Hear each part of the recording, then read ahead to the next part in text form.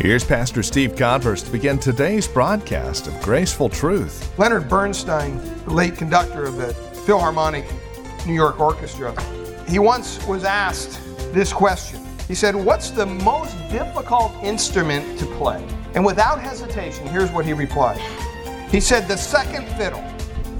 He said, "I can get a first violinist, but to find somebody who can play the second fiddle with enthusiasm, that's a real problem." He went on, he says, "If we have no second fiddle, we have no harmony." And you know what? Sometimes God calls us to play second fiddle. And when we do it, we shouldn't do it with a griping, "I wish I was playing the first fiddle, first violin. I was in the first seat." No, we should say, "Hey, God, praise God, you're using me." We should be marveled that He's using any of us in any capacity, because it's only by His grace. It's only by His mercy. And that's what we need to stay focused on.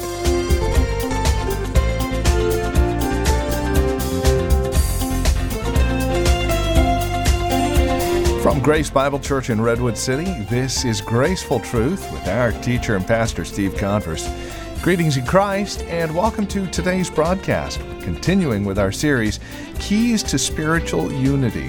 And one of those big keys, as we'll see today, is that of humility. How can we be unified if we're all seeking our own interests? And that's the question we answer today. We begin in Galatians chapter 5. Join us there for today's broadcast of Graceful Truth now from Grace Bible Church in Redwood City. Once again, here's Pastor Steve Converse. If you look at Galatians 5:19, I think we read this last week. He's talking here about walking in the Spirit, not in the flesh. And verse 19, he says, "Hey, you want to know? You want to know whether you're in the flesh or in the Spirit? Well, here, he's just real bold, and he says, here, try this on. Now, the works of the flesh are evident." In other words, you can't really hide them. They're very basic, which are adultery, fornication, uncleanness, lewdness. And you may be sitting there pretty pious right about now saying, "Oh, that doesn't cover me. I'm doing pretty good." Idolatry, sorcery, hatred. Well, I'm still doing pretty good. Contentions, jealousy. Ooh, that one hurts a little bit. Outbursts of wrath. Ouch. Selfish ambitions. Oh. Dissensions, heresies, envy, murders, drunkenness, revelries, and the like. In other words, you know what? Just in case I haven't listed your little sin, anything like any of these belongs right here in this list. Paul's just saying, you know what, I'm not going to go on and on and on. So he just puts in there, "and the like, of which I tell you beforehand, just as I also told you in the time past. And those who practice such things," what's it say? Pretty bold statement, "will not inherit the kingdom of God." Period.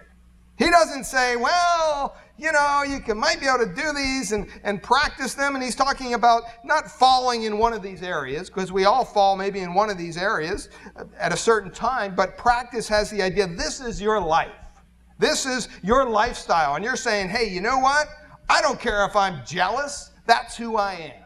I've tried that sometimes, not in the area of jealousy, but in some of the other areas here with my own wife. That's how God created me. Doesn't work. He always says, yeah, that's right, but that's not who God wants you to be. We're all created in the image of God, but because of the sin that we're born with, everything's kind of messed up. So He wants us to come to Him on a daily basis and not practice these things. But then He says the fruit of the Spirit, verse 22, is what? Joy, love, peace, long-suffering, kindness, goodness, faithfulness, gentleness, self-control. Against such thing there is no law, and those who are Christ have crucified the flesh with its passions and its desires. If we live in the Spirit, let us also walk in the Spirit. Let us not become conceited, provoking one another, envying one another. We shouldn't do that. Paul's very clear there. And selfishness has a way of poisoning every other work that could be done. It just has a way of, you might have one area of your life, you're selfish, where everything else is kind of hindered as a result of that. And we need to be aware of that and take care of it. And that's why Paul in the book of Philippians points out, first of all, you know what? Don't do anything out of selfishness, out of selfish ambition. It's really a way of pointing out hypocrisy. Because some people think it's okay to be selfish in certain areas of their lives. And then it causes discord, it causes division, and people are focused on their agenda rather than the agenda of Christ. It becomes a very narrow mindset. and it hurts the body of Christ. That's what James 3:16 says. He says, wherever jealousy and selfish ambition exists, he says there's disorder in every evil thing. Period. So let's move on from selfish ambition. Let's start right there and surrender our lives to God and say, you know what? Help me deal with this. Because we all have it to some degree. We're all selfish in some way. And it ought not be that way. Well, the second attitude, he says, that we shouldn't have is not just selfish ambition. He says, or conceit. And some translations say empty conceit. And it's really translating a compound Greek word. And it appears only here in the New Testament, which is kind of interesting. And it's formed by the adjective and a noun, which means empty glory. That's the idea. Or vainglory, as the King James renders it. And it refers to a highly exaggerated view of yourself. And it's really nothing. There's nothing there, but for some reason you think there is. It's like looking at a glass that's empty and say, wow, it's full. That doesn't make sense. It's like looking at yourself and say, boy, aren't I something? Look at me. And puff your chest out and flex your arms. And God says, you're nothing. There's nothing there. It's empty. If that's all you're focusing on, there's emptiness there. Selfish ambition pursues personal goals, but really empty conceit, it deals more with pursuing personal glory and acclaim. I mean, it's people that thrive for attention. Selfish ambition refers more to personal accomplishments, but empty conceit refers more to an overinflated self-image, you might say.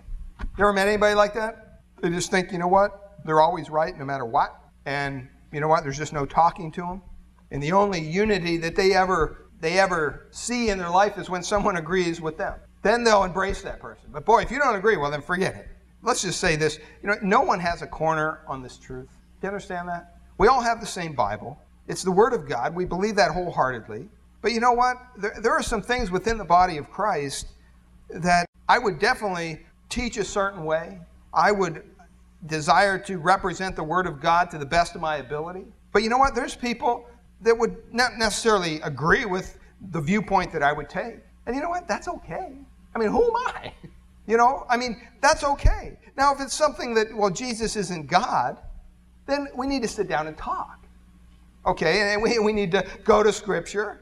And see, and that's the focal point. It's Scripture. It's not my ideas. It's not my, vain thoughts and think, oh, maybe I can figure this out or figure that out. You know, there's a lot of things in the Word of God that I don't have the slightest idea, and I can't begin to comprehend.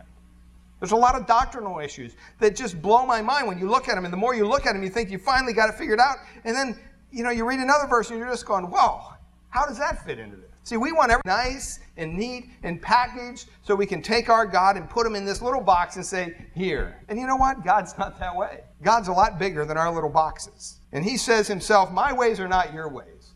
So stop trying to figure my ways out. That's kind of the idea. It's a walk of faith. I heard, I don't know if you saw, they had some pastors on Larry King the other night, and Greg Laurie had a great line. I think it was Greg Laurie. He was talking about faith and different things with Larry King, and Larry King said, well, isn't that a crutch? And Greg Laurie says, hey, Larry, you know what? I need more than a crutch. I need a hospital. And you know what? That is so true. We're all broken. It's just that some of us don't know we're broken. And Christ is saying, hey, you know what? I'm here. I'm your hospital. I'm ready to fix you up and bandage you up and put you back together the way I created you to be. But you have to come to me. You have to come to me in a way that puts your selfishness and puts your empty conceit. Stop looking at yourself. It's not about you. It's not about me. It's about Christ. That's the real deal here. And so many times, even when you're sharing Christ with somebody, all of a sudden they begin to, tell you, oh, well, I'm a good person. It's not about them. If you think you're God, then maybe, take it up with him. But unless you think you're God, then really we have something to talk about, because the Bible says clearly that all have sinned and fall short of the glory of God. In other words, there's nobody ever anywhere that can attain to God's glory. Lucifer tried, and look at what happened to him. And every day, that's a battle that rages in our heart, to be honest.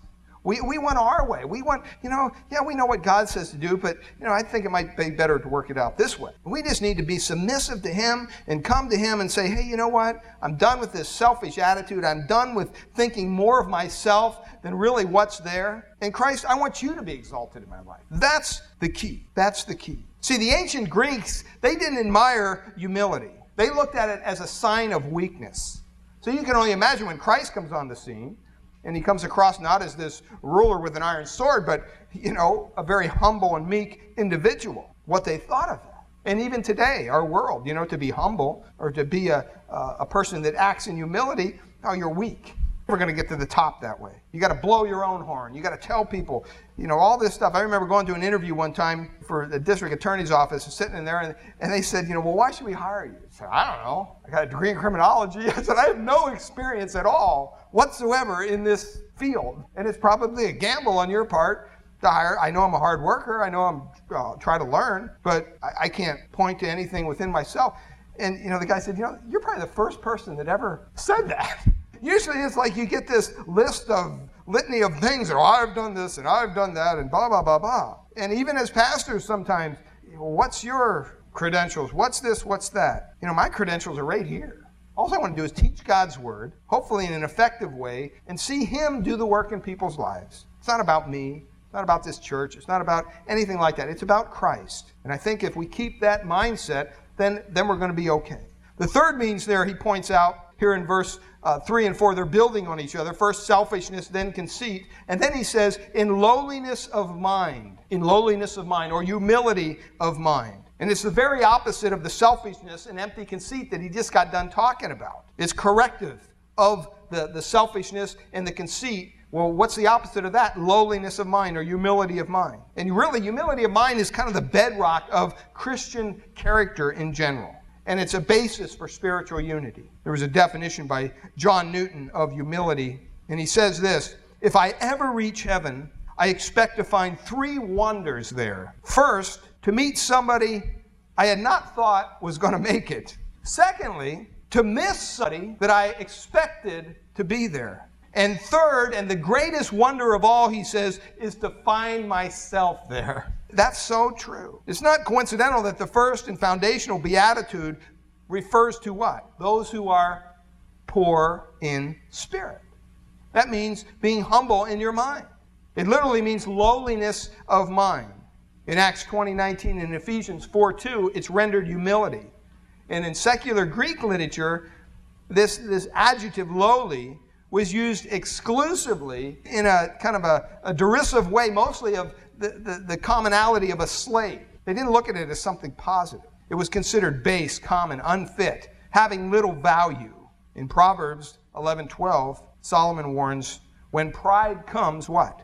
Then comes dishonor. But with the humble is wisdom. And in 16:19, he later declares in Proverbs, it is better to be humble in spirit than with the lowly than to divide the spoil with the proud. Zechariah 9:9, describing the coming Messianic king, says, just and endowed with salvation, humble, speaking of Christ, and mounted on a donkey, even a colt, the foal of a donkey. And that prophecy, Matthew specifically applies to Jesus in his triumphant entry, yet humble, his entry into Jerusalem on Palm Sunday. Moses, Numbers 12:3, says, was very humble, more than any man who was on the face of the earth. David said, for though the Lord is exalted, yet he regards the lowly, but the haughty he knows from afar. Psalm 138:6. In Psalm 37:11, he wrote, the humble will inherit the land. In Matthew 5:5, Jesus said, blessed are the gentle, or the meek, for they shall inherit the earth. Jesus described himself as gentle and humble in heart in Matthew 11:29. In Acts 20, verses 18 to 19, it says that Paul could testify honestly of himself to the elders from Ephesus, and he says, you yourselves know from the first day that I set foot in Asia, how I was with you the whole time, serving the Lord with all humility. And in 1 Peter 5, verses 5 and 6, 3 times here Peter calls for humility. He says, all of you clothe yourselves with humility toward one another. God is opposed to the proud, but he gives grace to the humble. Therefore, humble yourselves under the mighty hand of God, that he may exalt you at the proper time, See, that's the key, beloved. Sometimes we want to exalt ourselves, and God's saying, no, it's not time yet. It's not the proper time. I saw a football game one time, and at the end of the first quarter, this team wasn't doing too good. And at the end of the first quarter, they blew the whistle, and the quarterback started to run toward the tunnel. This poor guy thought it was halftime, And it was funny, it wasn't the right time to run to the tunnel into the locker room. Come back. You still got some more to do. And see, genuine humility involves believers not thinking too highly of themselves. And it requires that we regard one another as more important than ourselves. That word regard is a verb, and it means more than just having an opinion. It refers to a carefully thought out conclusion based on truth. It doesn't mean to pretend that others are more important than you. That's not what he's talking about. But actually to believe that others are more important than you. We all got a lot of work there, huh? We can all say, oh, bless you, brother, bless you, sister, yes. Oh, can I open the door for you? And inside you're going, they should be opening the door for me. What's this about? That's how we think of it.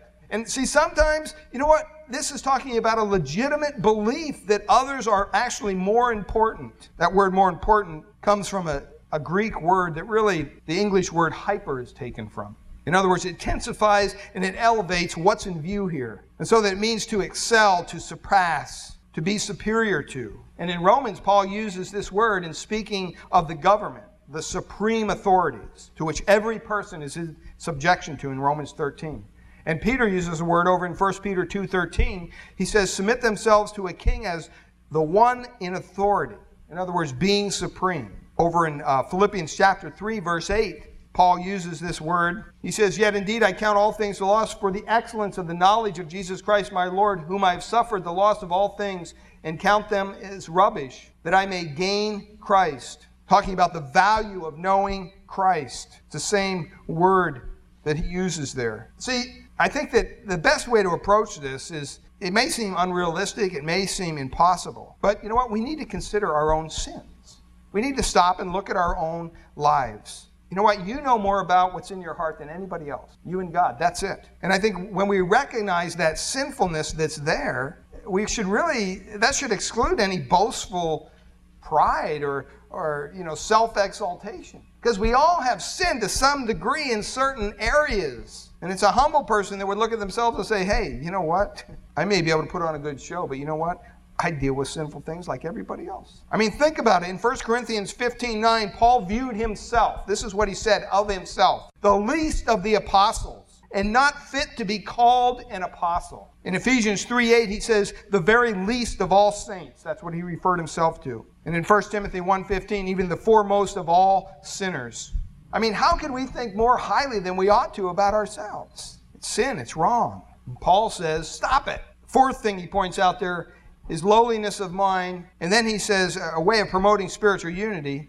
It's a negative admonition here. He says, do not merely look out for your own personal interests. Look out for means to observe something. It has the idea of giving close attention, special consideration to something. And I think that that's what he's calling us to do. Paul carefully disciplined his body, as we know, because he says in 1 Corinthians 9:27 that he wanted to avoid becoming its slave, so he made his body a slave to him. He didn't want to disqualify himself from some form of ministry. He experienced labor, hardship, many sleepless nights. The Word of God tells us, 2 Corinthians 11:27, hunger, thirst, often without food, and cold and exposure. But you know what? He never purposely starved himself or caused any self-inflicted harm to his body. During Jesus' earthly ministry, Jesus never practiced or did he approve of some form of aesthetic self-denial. He ate regularly, he slept regularly, he took care of his body. He expected his followers to do the same. Now, obviously, there's a place for biblical fasting. That's clear in Scripture. But it's not to be equated with some harsh, self-destructive system. And with all that said, we need to still esteem others better than ourselves. We need to look out for the interests of others. That's clearly what he says here. So it doesn't mean that you just kind of write yourself off and let yourself go to pot. I'm concerned with others. It doesn't matter about me. You can't be concerned with others, beloved, if you're not in God's Word, being fed yourself, if you're not having a regular time in prayer and devotion to God, and you're not building, allowing God to build you up through His Word spiritually. How are you going to be any use to anybody? That has to come first. It's like be a pastor getting up and saying, well, this isn't for me, this is all for you guys. But let's just go at it and see what happens here. No, you have to do preparation, you have study, and God has to speak to your heart. He does a work in your heart first through His Word. And so Paul here says, don't allow this idea that, through all this selfishness and empty conceit, don't allow that to turn into esteeming yourself as better than somebody else. The last thing there that really promotes spiritual unity, it's a positive side. He says, let each of you look out for the interests of others. So you not only look out for your own interests, but you look out for the interests of others. What does that look like? Especially those who are together in the body of Christ. I mean, we should understand that, hey, at times people have needs, people have concerns, and we need to come together as the body of Christ and minister. And you know what? I'm thankful that we're in a church that practices that. A lot of times, I hear from somebody else that don't contact me directly, but somebody else, we went to visit so-and-so because, they're sick. Did you know they're sick? No, how did you know they're sick? Oh, well, and I've already been over there and brought them soup. Whatever it is. That's an encouraging thing because the body is ministering to the body. They're not sitting back saying, okay, well, we'll wait for somebody else to do it. Galatians 6:2, the way this fleshes itself out, you might say, the way it works its way out is very clearly, it says, bear one another's burdens and therefore thereby fulfill the law of Christ. And I think that's what we should be doing as a body. Leonard Bernstein, the late conductor of the Philharmonic New York Orchestra, he once was asked this question. He said, what's the most difficult instrument to play? And without hesitation, here's what he replied. He said, the second fiddle. He said, I can get plenty of first violinists, but to find somebody who can play the second fiddle with enthusiasm, that's a real problem. And you know what? He went on, he says, if we have no second fiddle, we have no harmony. And you know what? Sometimes God calls us to play second fiddle. And when we do it, we shouldn't do it with a griping, I wish I was playing the first fiddle, first violin. I was in the first seat. No, we should say, hey, God, praise God, you're using me. We should be marveled that He's using any of us in any capacity. Because it's only by His grace. It's only by His mercy. And that's what we need to stay focused on. Let's close in a word of prayer. But Father, we thank You for Your word this morning. Lord, we thank You that You call us not to build ourselves up, not to think more highly of ourselves than we ought, but Lord, that our focus should not be on ourselves in the first place. It should be on You. And Father, I pray that as a church, our focus would be on You, on Your word, on exalting Christ in this community. Lord, help us not to get sidetracked. Help us not to wonder at times, well, God, maybe we should do something else here. Maybe just teaching the Bible week after week is not doing it. But Lord, we can't listen to that. That's a lie from the pit of hell. And Father, we thank You that Your word is true. Father, we thank You that we don't have to come up with some kind of entertainment to entertain people. Lord, we want to see people edified in their spirit. We want to see lives transformed. We want to see families restored, marriages restored. Father, and that can only happen by Your Spirit doing a work in individual hearts. But Father, You do choose to use us along the way. And Lord, I pray that we would be instruments yielded in Your hand that could be used for Your glory, not our own. Spiritual unity. That's been the subject of today's broadcast here on this edition of Graceful Truth, the weekly radio program originating from the pulpit teaching ministry of Grace Bible Church, located in Redwood City, revealing God's grace through God's truth. If you would like to review today's program, we have a couple of ways that you can do so. First, you can visit our website and take advantage of the free download there in MP3 form. Simply head on over to our website. You can find us on the web at gracefultruth.org. That's gracefultruth.org. And you'll be able to download today's message there as well. Or give us a call. We'll get a CD out to you if you wish. 650-366-9923. Again, that's 650-366-9923. It's our prayer here at Graceful Truth that God would reveal His grace to your hearts through the teaching of His Word each week. And we trust you are currently involved in a Bible teaching church in your area. If not, we'd love to have you come and visit us here at Grace Bible Church in Redwood City. We meet each Sunday morning for our praise and worship service at 10 a.m. We offer nursery care and Sunday school classes for our children up through grade 5. If you would like to encourage us here at the Graceful Truth program, please give us a call at Grace Bible Church in Redwood City. Again, that phone number is 650-366-9923. That's 650-366-9923. Or you can visit us again on the web at gracefultruth.org. And if you would like directions to our church for worship, you can either visit gracefultruth.org for the map and the details, directions, or again, call 650-366-9923. As always, your letters are greatly appreciated as well. Prayer requests, comments about the broadcast, questions, feel free to either call us, drop us an email at our website, or, again, write to us at 2225 Euclid, Redwood City, California. The zip code is 94061. Thank you so much for joining us today. We look forward to seeing you next time we get together for another broadcast of Graceful Truth with Pastor Steve Converse.